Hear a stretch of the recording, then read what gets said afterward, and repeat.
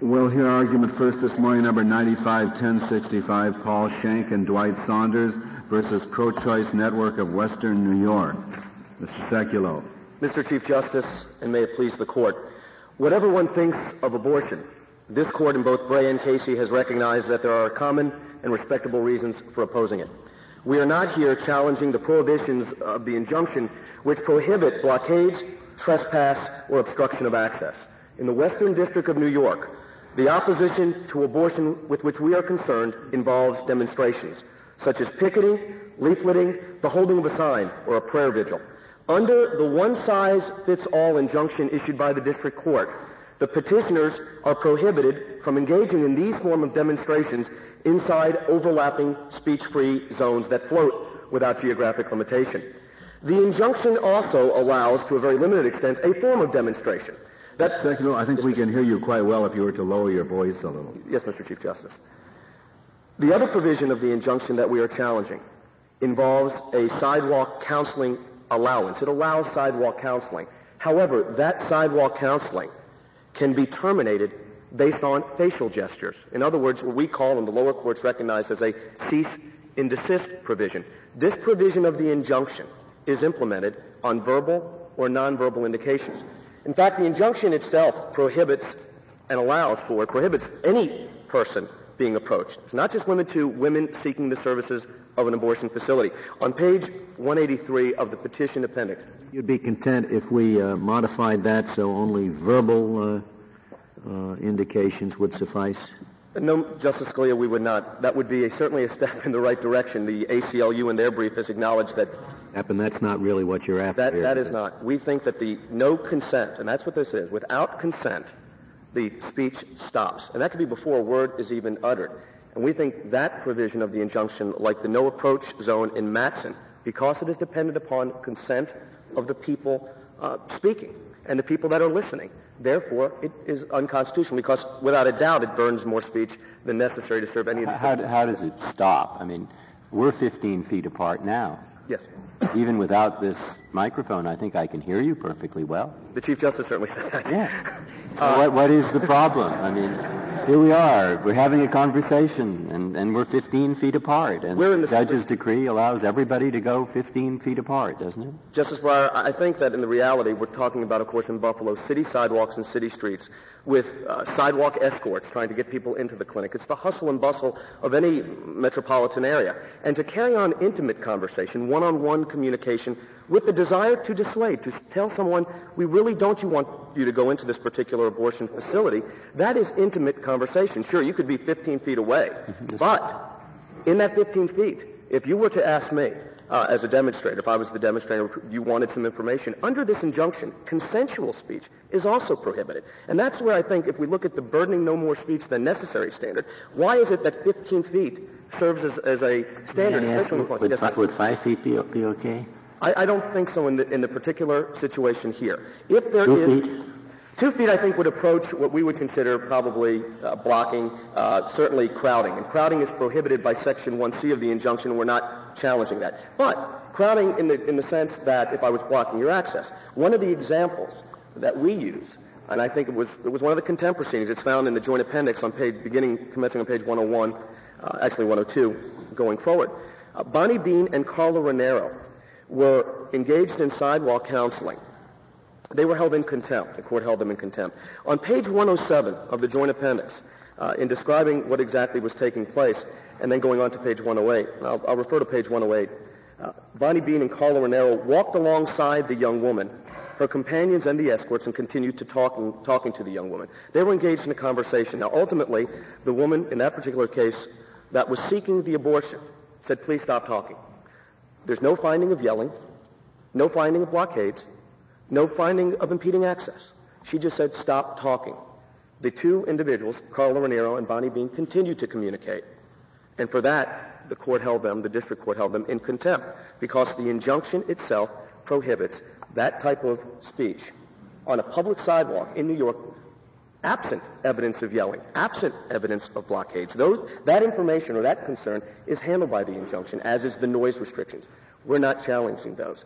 Yelling, you would accept this injunction if it prevented you from raising your voice to anyone going into the clinic? Oh, no, I don't think that is the prohibition that we're concerned with. The noise provision, Justice Scalia, is excessively loud noise to be heard inside. To be heard inside, but yes. you wouldn't say that this injunction would be okay if it prevented the counselors from shouting at No, I think that's robust speech. I mean, this court has talked about the need to protect robust speech in public forums. This is clearly a public forum. The fact that these sidewalks abut an abortion clinic does not mean that they become enclaves immune from the First Amendment. Well, are you challenging the fixed 15-foot limit? We are challenging that as well. Justice O'Connor, the way that these zones work in operation, you have, as you acknowledge, the 15-foot fixed zone, which actually is really 45 feet, because as an individual approaches the clinic, their bubble zone, their floating zone, goes with them. I'm not talking about the floating bubble. I'm talking about the fixed buffer zone. The fixed buffer zone, in and of itself, Justice O'Connor, we are challenging. Two reasons. Number one, the court here, before, when it issued the temporary restraining order, had a speech restrictive provision initially. I think what this court said in Mattson as it relates to the entire issue of before a broader injunction is issued, is there a least restrictive or a less restrictive injunction that just didn't do the job? And I don't think that's the facts here. The reality is that the injunction had a speech restriction at the outset. Then the court increased that speech restriction in the final, the preliminary injunction. And is it your position that there was no post-TRO conduct that justified the 15-foot limit? That is our position. And I think the record in that sense shows it, because there have been 6 contempts, there's actually 7 contempt actions brought in an almost 18-month period, 3 of them involving cease and desist. Yes, Justice Ginsburg. As I recall, Judge Metzger in the panel ruling did find that there had been violations after the issuance of the TRO. And if you would look at A57, he refers to an incident on March 26, 1991, in which 2 men blocked the doorway to the clinic, and then another one on January 1st. So Judge Metzger, whose position I think you are not challenging, did find post-TRO conduct that violated the court's order. Yes, Justice Ginsburg, that's correct. And we've acknowledged, and they're in the joint appendix, there are also contempt actions that have been brought. But you did say in your reply brief that the district judge found no defendants physically blocked access after the issuance of the TRO, and as I read Judge Metzger's opinion, that's not so. What's talking about there in the particular page A57, the way that we understand the evidence was submitted at trial and the way we've seen the case this was not a mass blockade. And what we were talking about in our reply brief, Justice Ginsburg, is this is not a case involving mass blockades. There have been occasions where protesters have trespassed. And but I wanted to inquire, what is the principle that limits the court to the conduct post-TRO and pre-preliminary injunction, given the long history of discord, to use the mildest term? What is it that confines the district judge in thoughtfully drawing a preliminary injunction after trying to preserve the peace with a TRO from crafting it in a sensible way in light of all of the past history? Why is he confined just to this post-TRO conduct? I think that the court should only be looking at this particular injunction in light of the facts that the district court had. Was the injunction that was issued, Justice Kennedy, then the question that we would submit is, did it burden more speech than necessary? And the provisions that we're challenging, we're not saying that it was inappropriate to say, as the court did, it increased under Provision 1C from the TRO to the preliminary injunction. It did increase things such as no touching, no physical contact. We're not challenging that. But there's nothing that justifies these speech-free zones that float without any geographic limitation, and speech can be silenced on command, Justice. That 15-foot, not the floating zone, but the 15-foot absolute, but that was in the TRO originally. That wasn't added.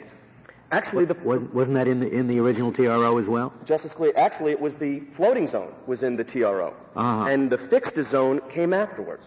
And I think that points to the nature of what took place here. So we have these automatic floating zones, if you will, without geographic limitation, and then a 15-foot zone is imposed. And what Meskel says on A57, after noting that there were these 2 violations after the TRO, He says, however, the Supreme Court's First Amendment jurisprudence clearly requires more than 2 isolated incidents over the course of 1 1/2 years before a court may banish an entire protest demonstration from a given area.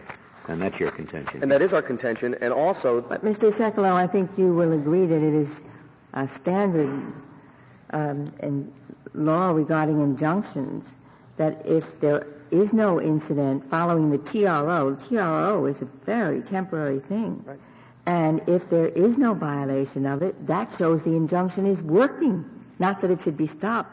I think your proposition is extraordinary, that if the very brief TRO is working, then the injunction must be stopped rather than maintained. But Justice Ginsburg, if it is working but infringes on free speech at the same time... Well, then there was something wrong with the TRO. Well, but the notion that I thought you were putting forward to us was that because there was compliance with the TRO, there was no longer need for that restraint.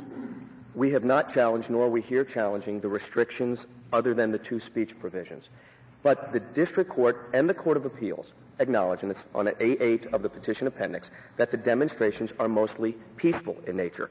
12 judges of the Second Circuit Court of Appeals stated that, in fact, this was a very different record than in Mattson. And in Mattson, this court held that, in fact, the issue of a fixed zone was debatable. We think the debate should tip in favor of free speech here, especially since this court in Mattson said that precision of regulation is required, couched in the narrowest possible terms. We also said in Madsen, Mr. Sekulow, that some deference was due to the trial court's formulation of the thing. Yes, and this court, in looking at giving some deference to the trial court, struck down the no approach zone in Mattson and also declared that a portion of the 36-foot zone burdened more speech than necessary. And Mr. Chief Justice, I think that's precisely our point, that the pinpoint precision that this court talked about in Mattson is absent here. This injunction applies to every single facility where abortions are performed in the Western District of New York. And it is one size fits all. They did not carve it to specific needs. And we think a floating zone is not justified anyways. And a cease and desist provision... May I ask on the floating zone, is it your position that a floating zone, no matter how carefully tailored, could never be justified as a remedy for repetitive speech? Say a person operated a fur store and some animal rights person wanted day after day, followed the person going to business, repeating the same message over and over and over again.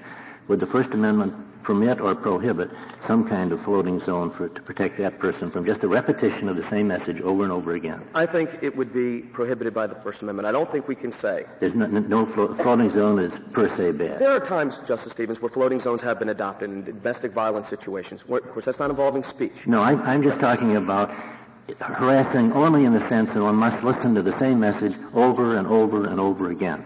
And you say you just have to swallow. Well, I think on a public sidewalk or a public street, we're going to hear messages we may not like, we may disagree with. Yeah, but I'm talking about the same message over and over and over. By one person for the same person.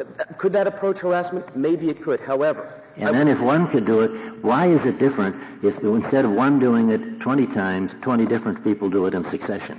I don't think that necessarily that would be inappropriate. Oh. In the context of robust debate on a public issue like this, there is going to be a variety of speech. This injunction, though, which is interesting, prohibits a person a demonstrator from approaching anyone. In fact, interestingly, this injunction does not limit its impact to women seeking the services of an abortion clinic or physicians and staff. It applies to any person seeking access. And provision 1C, the no approach zone, it's similar to the no approach zone, it's the cease and desist provision, says on its face, I mean, it's very clear that a person or a group of persons can prohibit or use the provision and prohibit speech.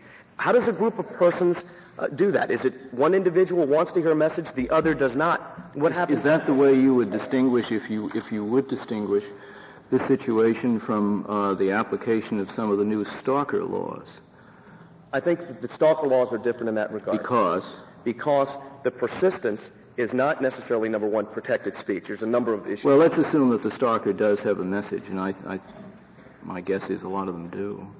And at some point, that crosses the line from speech to harassment. We've looked at that issue. Is there a way to prohibit one-on-one persistent speech on a public forum. I have trouble with that because I think it leads to a dangerous provision. But if there was harassment, we had the case in the Second Circuit involving Ms. Onassis, and there the court said that a zone was appropriate. But of course there the court cut the zone. I also think... This injunction doesn't prohibit following. It does not. It prohibits speaking. That's correct. It is targeted directly at speech. And you would feel differently about an injunction that prohibited following.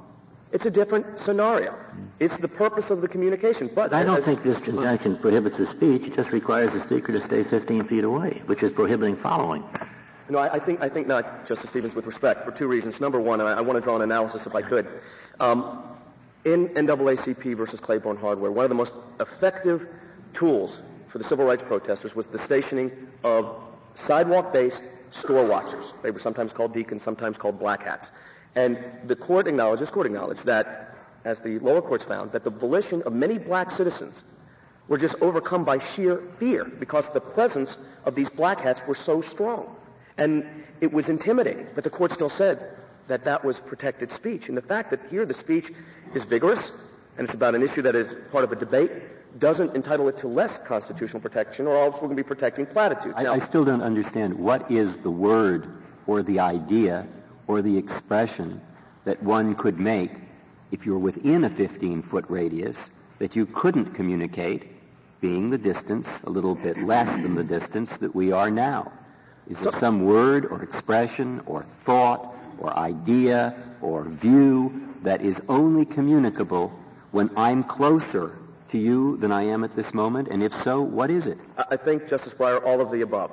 I think someone that is on the streets of New York that wants to talk to a woman who is about to engage in an abortion procedure, or for that matter, a salesman who does business with this abortion facility, wants to communicate a message one-on-one. Maybe wanting to share, as the records happen in this case, a Bible verse. It's hard to show someone a Bible 15 feet away. But then they can go up and do that, can't they, unless the person affirmatively says that they don't want that. Actually, there's no demonstration allowed within the 15-foot zones at all. The only carve-out is the sidewalk counseling, which is the distribution of literature, according to the lower court, to dissuade someone from not having an abortion based on a particular statement. And then, of course, the cease and desist language comes in. But if someone were simply holding a sign, or handing a religious tract, or simply trying to show a Bible to someone, they cannot do it. And in the decorum of this courtroom, it's quite easy for you and I to why couldn't the counselor show the person the Bible within the 15, if the person doesn't object? The counselor could. Yeah. Unless, of course, somebody in that group says get away. More than two people show the passage from the Bible? Well, I don't think that's what I'm saying, Justice Stevens. What I'm saying is the Bible itself may not be deemed a form of demonstrating. A form of sidewalk But you're counseling. saying that because there's small print, you have to be close to the person to be able to read it. 15 feet, you can't read the Bible. I think it's more than print. I think it's the communication and the print. I think it's someone wearing a button that makes a statement, a religious statement or a sentiment. No, but you're responding to a question about what can't you do at 15 feet that you could do at less than 15 feet. And it seems to me your point is you've got something they couldn't read. I have something they couldn't read. It's hard to shout over sidewalk counselors. The lower courts acknowledge that the sidewalk counselors, the escorts rather, trying to get these women in the clinic, create an increased atmosphere. It's noisy, and it's hard to communicate. I understood from the record that the whatever you call them, the anti-abortion people had people called sidewalk counselors. Yes. And the clinics had people who were meant to counter the sidewalk counselors, escorts, who would surround the person coming in and talk about everything and anything, make noise, which made it quite difficult to speak to that person from 15 feet. Precisely. And in that nature would also inform these women about their rights under the injunction, would encourage them to engage in a communication, to stop the communication. They would surround them. This was not, as I said, courtroom decorum discussion. This is discussion on a street where there's people on both sides of the issue. But would that solve the problem if the injunction only applied to unescorted persons? I don't think so. I think that would be like... You really are not resting on the fact that there are escorts there. My response was, Justice Stevens, that Justice Breyer and Justice Scalia were asking about the issue of communicating a message. It's difficult to communicate a message on a public sidewalk. How does one hand someone a leaflet 15 feet away, when this court recognized that one need not ponder the contents of a leaflet to mechanically take it out of someone's hand? You can't take it unless you have an awfully long hand. Well, you can't take it out of someone's hand. You can offer it, presumably, at the 15-foot boundary and say, here, I'd like you to take this to read it. The person can refuse. And if you were closer and offer a leaflet, the person can refuse. But I think the point is, Justice O'Connor, that 15 feet away on a city street in Buffalo, New York, is not this courtroom. And I cannot just hand the leaflet. And I think I have the right... The injunction let you. Doesn't the injunction allow someone to go right up next to the woman and say, here, I'm 1 foot away. Would you like to read this? I want to counsel you. And then the woman can say no. The woman can say no, which we think the consent provision alone is the reason this provision of the injunction should be declared to burden more speech than necessary and therefore unconstitutional. But that's one thing. Yes, Justice Ginsburg. Unlike a statute that's just regulating everybody, we do have an injunction that's supposed to be tailored to these circumstances. And you had no objection, I take it, to injunction against grabbing, pushing, shoving. That is correct. The district court did make a finding that the sidewalk counselors often crowded around the patients. And mustn't there be some kind of keep your distance rule to prevent the pushing, shoving, grabbing that had gone on before? I mean, there is a past history here that the judge was taking into account. I think, though, the way to, if someone pushes, if someone grabs, if someone crowds so that someone can't move forward, there's provisions of the injunction that cover that, and they should be prosecuted for contempt. I don't think to limit speech, including prohibiting demonstrations completely. I mean, but isn't the answer to that, Mr. Sekulow, that the closer they are, given the history, the more likely there are going to be incidents of pushing and shoving. And you can't, as a practical matter, simply as a court, prosecute 100 contempts a day under these orders. So the idea to have something, you're making a practicality argument. I think the court is making a practicality argument. The court is saying, let's have some kind of a zone, which isn't going to cut off speech entirely, but which is going to reduce the probability that we are going to have a multiplicity of contempt actions every time somebody walks into an abortion clinic. Isn't that the answer? I don't think it is in this regard. The court tailored its injunction, or attempted to tailor an injunction, to say no grabbing, no physical abuse. We're not challenging that. But this injunction itself... So, but don't you agree that the probability of grabbing is going to be greater the closer people are in these situations? Isn't that the point upon which the court's order rests? And isn't that point correct? Well, they made that argument. Isn't that point correct? Public access was one of the concerns that the court raised. But I think we... And the point is correct. Do you think that the requirement of very precise tailoring is consistent with sort of a prophylactic provision like that? I think no. It has to be tailored specifically to what's taking place. And I think a precision of regulation is the standard. And Mr. Sekulow, can you enter the 15-foot zone, crowd, and even grab so long as you don't try to talk? You know, that's interesting. It doesn't prohibit standing. It doesn't prohibit... So long as you don't have a poster, and so long as you don't try to talk to the person, you can get within the 15 feet, grab, crowd, do whatever. Well, it says that no demonstrator shall physically abuse, grab, or touch. But, I mean, it brings up... But the 15-foot zone does not apply to someone who is not trying to communicate. That is how I think this injunction can be read. And that's, I think, again... Is there any evidence that the people who were grabbing and shoving before were tight-lipped? No, there isn't. But I think that... The two go together, don't they? I think not in this context. I think, yes, it can go together in the sense, is there a need for an injunction of some type? The answer, yes. We're not challenging the issuance of the injunction. However, does that mean that demonstrations, the holding of a sign, the wearing of a button within 15 feet of an individual, any person seeking access, is constitutional? And we think not. It has to burden more speech than necessary. Mr. Sekulow, what is the meaning of something that the government emphasizes in its brief, the provision that if the court concludes that some of the relief requested by the plaintiff should be granted, that the defendants will consent to the entry of an injunction against each and every one of them. And the government tells us that the defendants thus stipulated below that any unlawful conduct found to have been performed by any of them could be attributed to all of them for purposes of the preliminary injunction.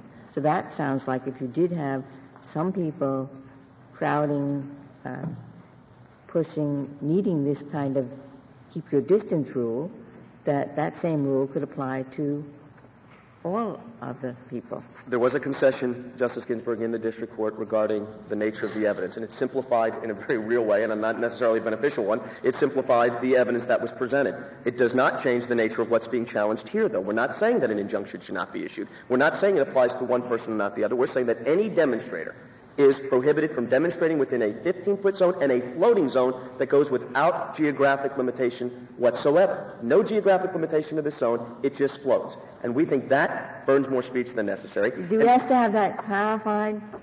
Because wasn't there a point where the district judge said, gee, that's not what I meant? Yeah, we found that fascinating too. The court said, my gosh, it would be impractical. In fact, it goes further. It said no one would know how to comply with the floating zone. But then he acknowledges it's floating, and the Second Circuit acknowledges it's floating. So maybe the judge at the district court level forgot what he meant. I don't know. But it burdens more speech than necessary because it does exactly what the judge was concerned about. How does one know when to back off? Mr. Sekulow, was it suggested at any point in the proceedings that it was inappropriate or inadvisable for the district court to maintain pendant jurisdiction in this case? Yes, it was. It was raised below, and it was rejected. You don't raise that point here? Well, I think we're beyond that point. I think that at this point, we thought it was a valid issue. It's not part of the cert petition in that sense. Mr. Chief Justice, I'd like to reserve the remainder of my time for rebuttal. Very well, Mr. Sekulow. Ms. Finley, we'll hear from you.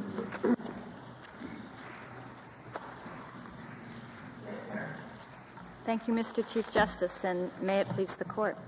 I think we cannot lose sight of the record and the evidence in this case. We have here an unrelenting campaign by defendants of illegal and tortious harassment, intimidation, obstruction, and trespass at healthcare facilities. We have to keep that in mind as well. The activity that the district court found occurred repeatedly is antithetical to the need of surgical facilities and hospitals for quiet and calm. The idea of quiet zones and buffer zones around hospitals is a well-established traditional principle in law.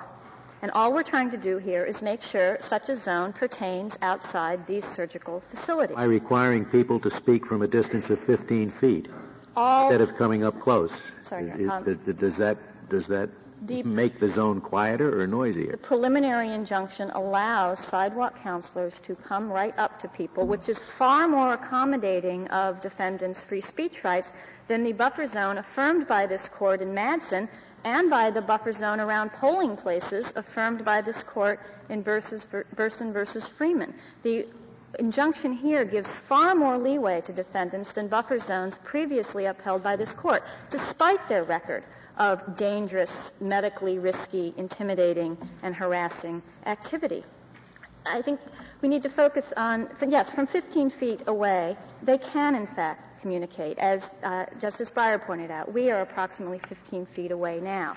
And without any traffic and without any opposing escort. He refers to the hustle and bustle of streets. In fact, the record shows most of the time when people are trying to get in, it's about 7 in the morning, and there isn't much traffic on the streets at 7 in the morning. The record also shows that the greatest amount of noise being created is by the defendants themselves. If occasionally other people lose their cool and shout back, that's to be expected and understood in this kind of volatile situation. The district court found that it's the persistent face-to-face harangue by the defendants that often triggers other people into starting to yell back. It's the defendant's conduct who initiates all of this noise and cacophony outside of surgical facilities, and that is what the district court found.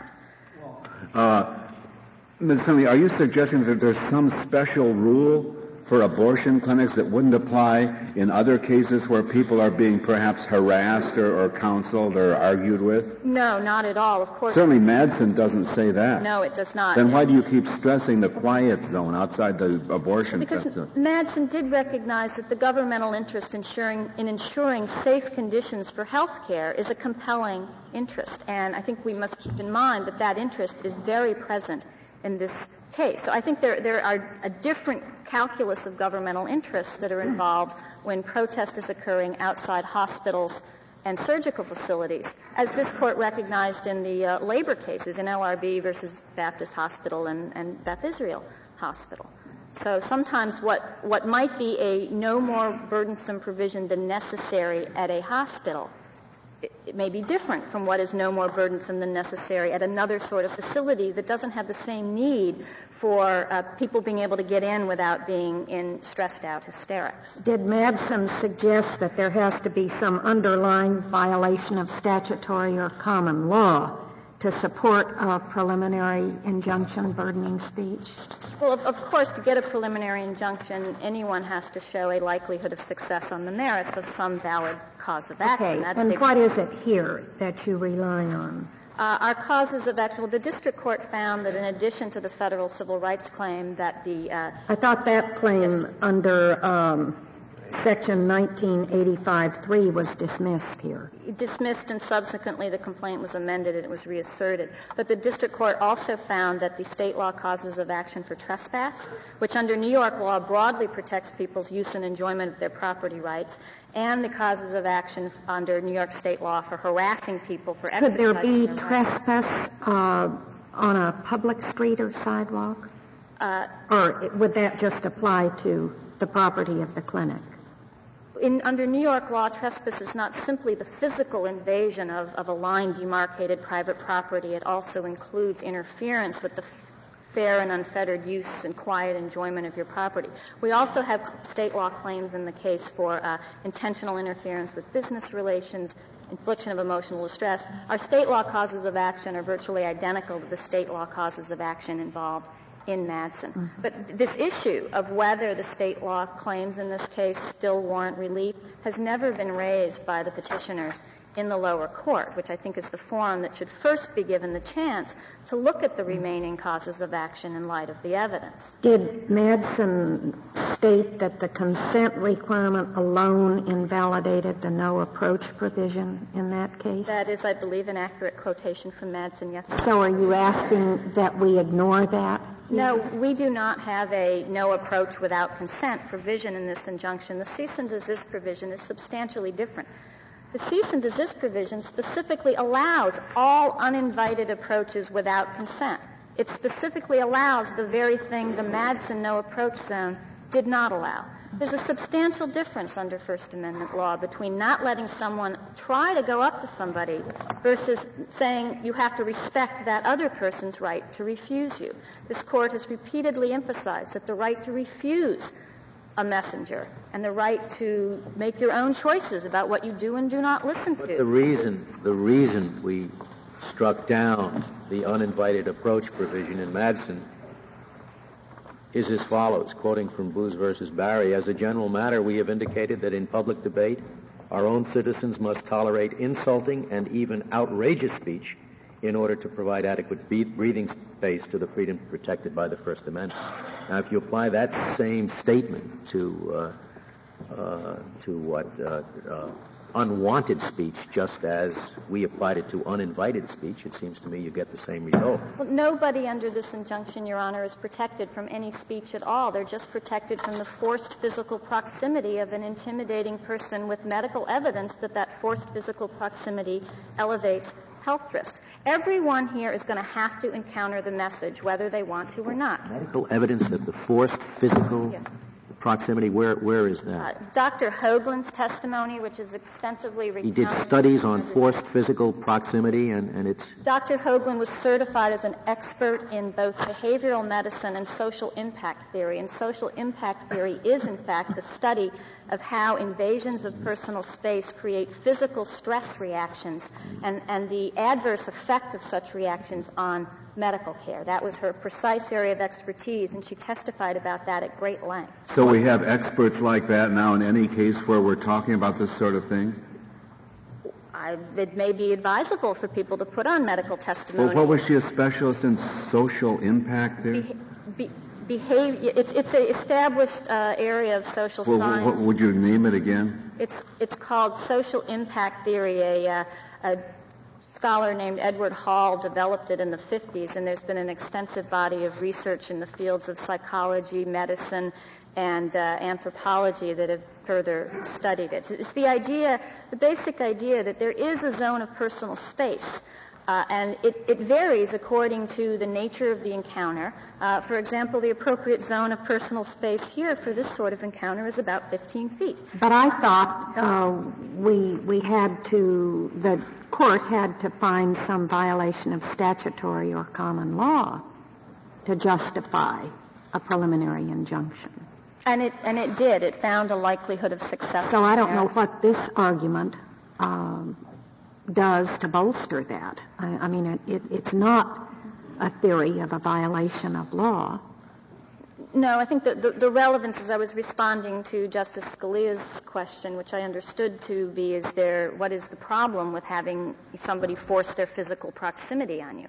So I was highlighting that particularly when people are going in for medical care, that is it escalates the health risks, which is a factor, of course, for injunctive relief. You say the preliminary injunction could be based solely on testimony of an expert on social theory? I'm sorry, Your Honor, if you understood me to say that. Did. Certainly I misspoke if I did. No, that is not my position. My position is that to get a preliminary injunction, you have to show likelihood of success on the merits of a valid cause of action, irreparable injury, no adequate remedy at law, which the district court found that we, in fact, did amply.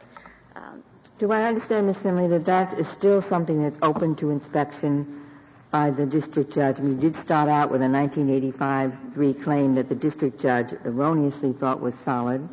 Then he said, but there are these state claims that can be substituted for it. And the Second Circuit did not deal with that. Absolutely, yes, Your Honor. It is very much open to the district court. This is a preliminary injunction. Everything is open to the district court. The Second Circuit instructed petitioners in the panel 2 years ago that they should take these arguments to the district court where they belong, and they never have. So the viability of this whole case under state law has yet to be fully tested in the district court, and it hasn't been touched by the Court of Appeals. That is correct, Your Honor. But the district judge did make a preliminary finding that you had, under New York law, probability of success on the merits. That is correct, Your Honor. Yes. But even so, you're not contending that the provisions of the injunction do not have to be designed to prevent a violation of the law, as opposed to prevent the kind of emotional upset that your expert testimony related to. You still acknowledge that the provisions of the injunction must be ordinated to preventing a violation of law. Yes, of course. And the expert testimony documented elevated physical medical risk, which is substantially greater than mere emotional upset. I want to move a moment. I don't understand that. Does that have anything to do with whether state law is being violated? No, Your Honor. No. Well, it may. We've never yet tested in the district court the state law claims for tortious harassment, for example. And whether someone is being put under medically dangerous physical stress may be highly relevant to whether you've made out a claim for harassment. That issue has never yet been tested in the district court. Also, the amount of stress caused and distress may be highly relevant to whether we've made out a claim under our state law cause of action for intentional infliction of emotional distress.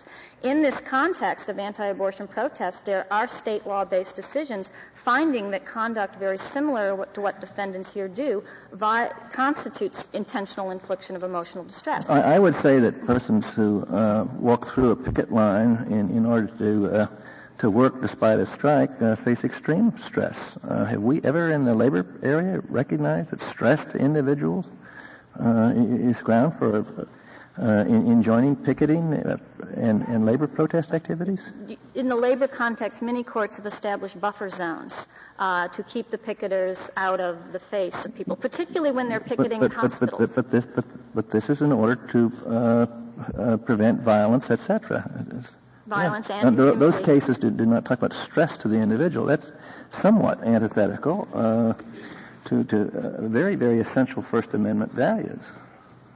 Well, I think when people are going in for surgery and there's medical evidence that to safely perform the surgery, the stress needs to be reduced, not elevated, that is a governmental interest that is present in this context that is only present in labor context when people are picketing at hospitals or nursing homes. And I submit to you that anybody who walks through a picket line at any facility in order to take a job during the pendency of a strike is subjected to great emotional stress. And our cases have never recognized that as a ground for an injunction. Well, Madsen recognized that the elevated medical risks are a governmental interest that needs to be weighed in assessing whether the restrictions on speech are no more burdensome than necessary to protect that governmental interest in ensuring safe conditions for health care. But only in the context of keeping noise down outside the hospital, which could be heard inside. we studiously avoided using that as a basis for validating any of the restrictions imposed outside the facility, which could not, with respect to speech that could not be heard inside. Isn't that what we did in Madsen? Well, I'm sure Your Honors know better what you did in Madsen than I do. Oh, I doubt it. That discussion was, yes, Your Honor, that discussion was linked to the noise provision, but the same interest pertains when people are having others screaming in their face. Well, what about a situation such as Justice Kennedy posits, where you walk through a picket line to go to work, and you've got a very important assignment that day, and you feel you're subjected to a great deal of stress, you're not going to be able to do that work. Now, is that kind of a separate governmental interest that has to be taken into consideration, too?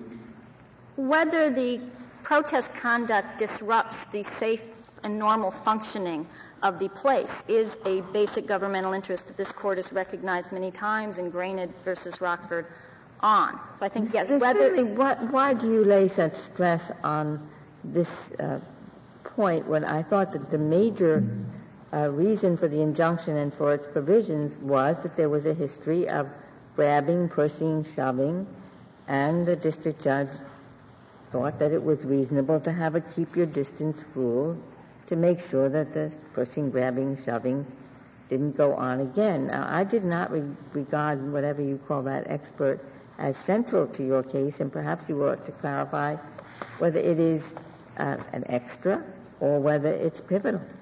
No, I would agree, Your Honor, with your point that the defendant's persistent proven conduct of crowding, grabbing, punching, sometimes, knocking people down is what necessitates some kind of a clear zone in this case. I also want to emphasize this idea of floating. Not enough that the zone be reasonable, though. You use the language necessitates.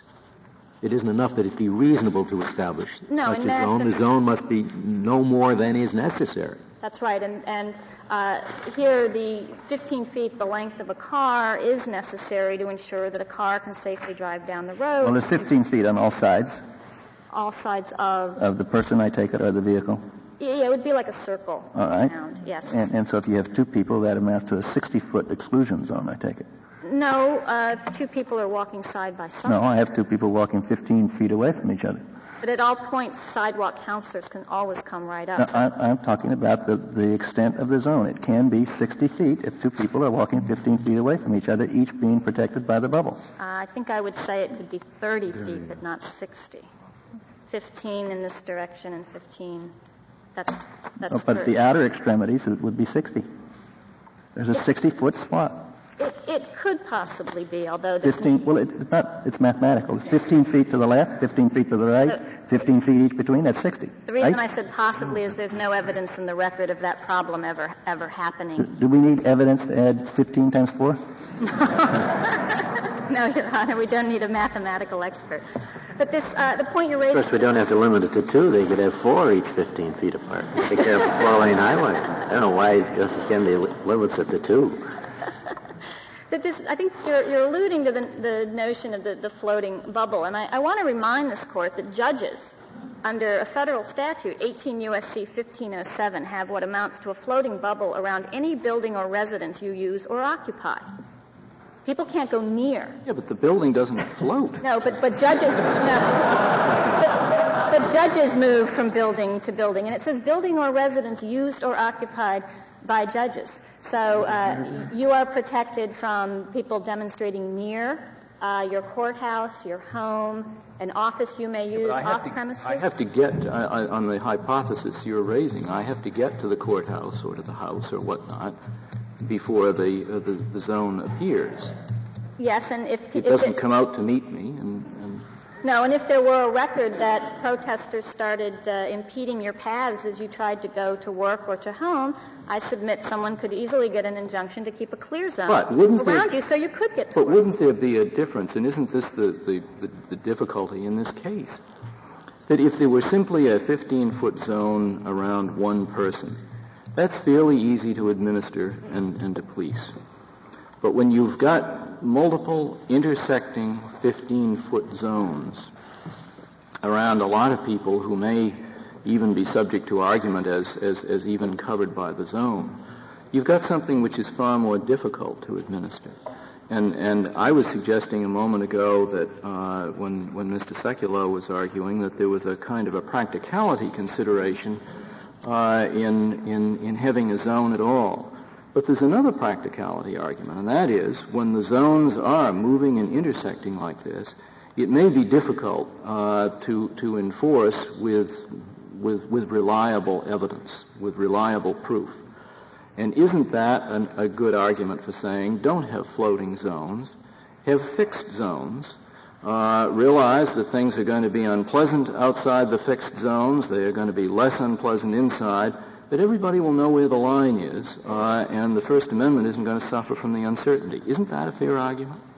I think it is, Your Honor, and just if I may conclude the point, I see the red light is on, that a lot of the problems you're alluding to are precisely because the district judge here gave the defendants more leeway than the fixed zone in Madsen. He allowed them on the same side of the sidewalk, which creates the need to have a clear zone around people.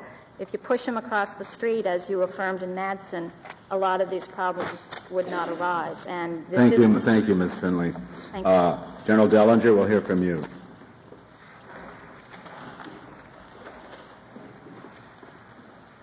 Mr. Chief Justice, and may it please the Court, in light of the questions about the practicality of how this injunction works, it might be useful to look at this case from the vantage point of the trial judge in February of 1992.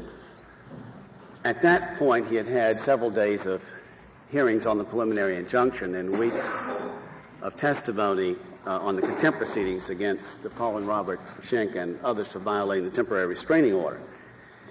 One of his findings, and they're set out at pages 79 to 149 of the joint appendix, one of his findings was that these named defendants had deliberately engaged in a technique of physically crowding in an intimidating and obstructing manner. What's a trial judge supposed to do in the face of that kind of finding? If he were to issue an injunction precisely in those terms, ordering the defendants to cease crowding in an intimidating and obstructing manner, what problems would that cause for a police officer who's at the scene trying to understand how to enforce that? Well, one of the things he's supposed to do is read the First Amendment, I take it, and what he's doing here is he's prohibiting certain conduct based on speech. And that means that the injunction must be precisely tailored. It's not just to eliminate harassment. I understand. This injunction goes much further than that.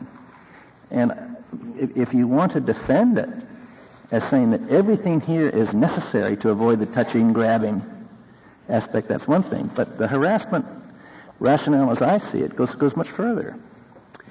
It protects people against repeated, very annoying, very stressful expression of views by those who differ with them. And that's a very difficult First Amendment case. I believe that it is not difficult because the trial judge did tailor this to burden no more speech than necessary by making it clear that this message or messages could continue to be conveyed. There's no speech that is silenced by this injunction. I think the judge understood that the message that someone is about to commit a deeply immoral act is disturbing and upsetting, but that's the price of the First Amendment. One of our citizens has a constitutional right to convey that message to another. But in this case, to avoid a different kind of problem, not the message, but two aspects of the crowding that are not related to the message are at issue here. Justice Breyer, if you wish to. Well, in further response to Justice Kennedy, one of those issues is the sheer effect of the crowding itself. That is the use of what we call constructive blockades by having 4, 6, 10 people literally crowd around a patient as she attempted to approach the clinic, and to use that in an intimidating way. The second, I don't know, why is that a constructive blockade? A blockade means preventing somebody from entering. Were these people preventing anyone from entering? It was a constructive... They were just annoying the person, and that's why it was a constructive blockade, isn't it? Well, they were not physically barring the people from entering. Well, then it's not a blockade. Then it's not a blockade. Constructive or otherwise, it seems. The term constructive blockade, I think, came from those who were engaged in them, Justice Scalia, because the use of 4, 6, or 10 people to crowd around an individual and to use that effect. We had testimony, or the plaintiffs had testimony in this case, of one of the women who said she felt like she was in the middle of a lynch mob. That is intended to dissuade people from continuing to go, not by appealing to her conscience or her shame or her medical self-interest, but to dissuade her because of running this gauntlet. And that, if that prevents people... Going to apply that to labor picketing, too? And Claiborne hardware case, where this court struck down a speech-restrictive injunction because the violence that accompanied it was episodic and isolated. Here, Justice O'Connor... How do you distinguish that? Here, I think it is... And it effectively prevented people from entering a restaurant or what have you. I think the difference is that in this case, first of all, there was a record. The contempt proceedings are probably the most successful place. If this was constant and ongoing, and this was an attempt, if this was a medical facility, But I thought there were something like 5 episodes over 18 months. Those were the ones, I think, that were raised in the contempt proceedings. Mm-hmm. The actual controversy itself, the actual proceedings were continuous, and of course they were under, as several justices noted, under a TRO, so that, ideally they shouldn't have been any. What the judge did in this case, faced with this situation, and trying to give some kind of guidance that would be useful to the parties, to the police, is to set what Justice Ginsburg called a keep your distance rule. Basically, in answer to Justice Kennedy and Justice O'Connor, and I wonder, I'm just asking this, is it relevant to consider this is not labor picketing or civil rights picketing because the people by and large are pregnant women who are undergoing a serious medical procedure? You haven't brought that up, and I wonder the extent to which that is constitutionally relevant. I would think it might be. I do think it is relevant in precisely this way. The court's decisions like Grainer versus City of Rockford about a public school, NLRB versus Baptist Hospital, cases like that note that the government interest is sometimes dependent upon the nature of the activities that are to occur. You don't need social science evidence to reach the conclusion that having to go through this kind of obstructive and intimidating crowding is not good for people who are on their way to see the doctor. Well, that's it, on the way to see the doctor. Surely it's not the case that every woman who's going in there is going in to have an abortion. I assume they must visit the clinic at least once beforehand. There are different... And maybe once afterwards. That is correct. So probably less than half of the women who are going in, just to speak of the women who are going in, and does this injunction apply only to women? No, it applies to all of those, including staff members who go in. So even if you take just the women, probably less than half of them are going in to have a medical procedure. Well, they at that time. Yes. At least they're probably less than half of them are going in. Some may be being treated for cervical cancer or for a number of So would the same reasoning apply simply to a group of a building where doctors had offices but no surgical procedures were formed? Would the same stress analysis apply? It would apply, Chief Justice Rehnquist, but with, I think, significantly less force than it does in those facilities where stress applies. Basically, what the judge came up with here, while protecting the ability to convey this message, was a simple set of rules. If you read the preliminary injunction at pages A183 and 182. Mr. Dellinger, may I interrupt you, because I think you're going on to another point, and I just want to raise another point along Justice Breyer's lines. Is your argument that when the state is, or when the court is enforcing, let's say, a trespassing law, in determining what would be an appropriate injunction to enforce that, to preclude threatened violations, it may take into consideration the activities of the victims, And if the activity of the victim may be to obtain medical treatment, then high blood pressure can be taken into account. Is that basically your argument? Yes, that is certainly part of a calculation here. So labor picketing in the context of air traffic controllers would be a different case. I think because you don't want to upset air traffic controllers. It is not at all clear that there would be any prohibition in the First Amendment or elsewhere on the use of close physical proximity in an intimidating and obstructing manner, whether you're dealing with judges coming to work or air traffic controllers. I mean, I think what you want to look at the cases and be careful about, as this judge was, is that you do not want to predicate an injunction on the fact that the message would be upsetting to the air traffic controllers or the judge. The message is something we have to tolerate. General Ballinger, what is careful about 15 feet of any person or vehicle seeking access to or leaving? One point that was made is there's no definition of when access begins or when leaving ends. So this could go on and on and on. There's no stopping point and there's no starting point. Justice O'Connor, at page 29 of the Joint Appendix, the judge, Justice Ginsburg, at page 29 of the Joint Appendix, the judge notes precisely that this is limited to activities that are at the sites, not anywhere you may go in doing it. And it is limited as well by the fact that it simply says, stop crowding these patients and let them walk away. It doesn't mean... Thank you, General Bellinger. Mr. Sekulow, you have 3 minutes remaining. Thank you, Mr. Chief Justice.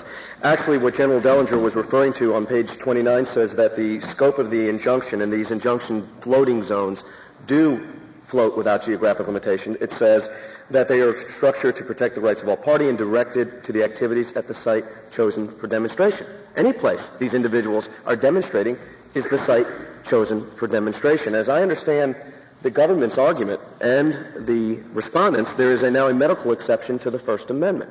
This court in Matson dealt with evidence that came to the same conclusions regarding increased stress. Despite that increased stress, the no approach zone was still deemed to burden more speech than necessary.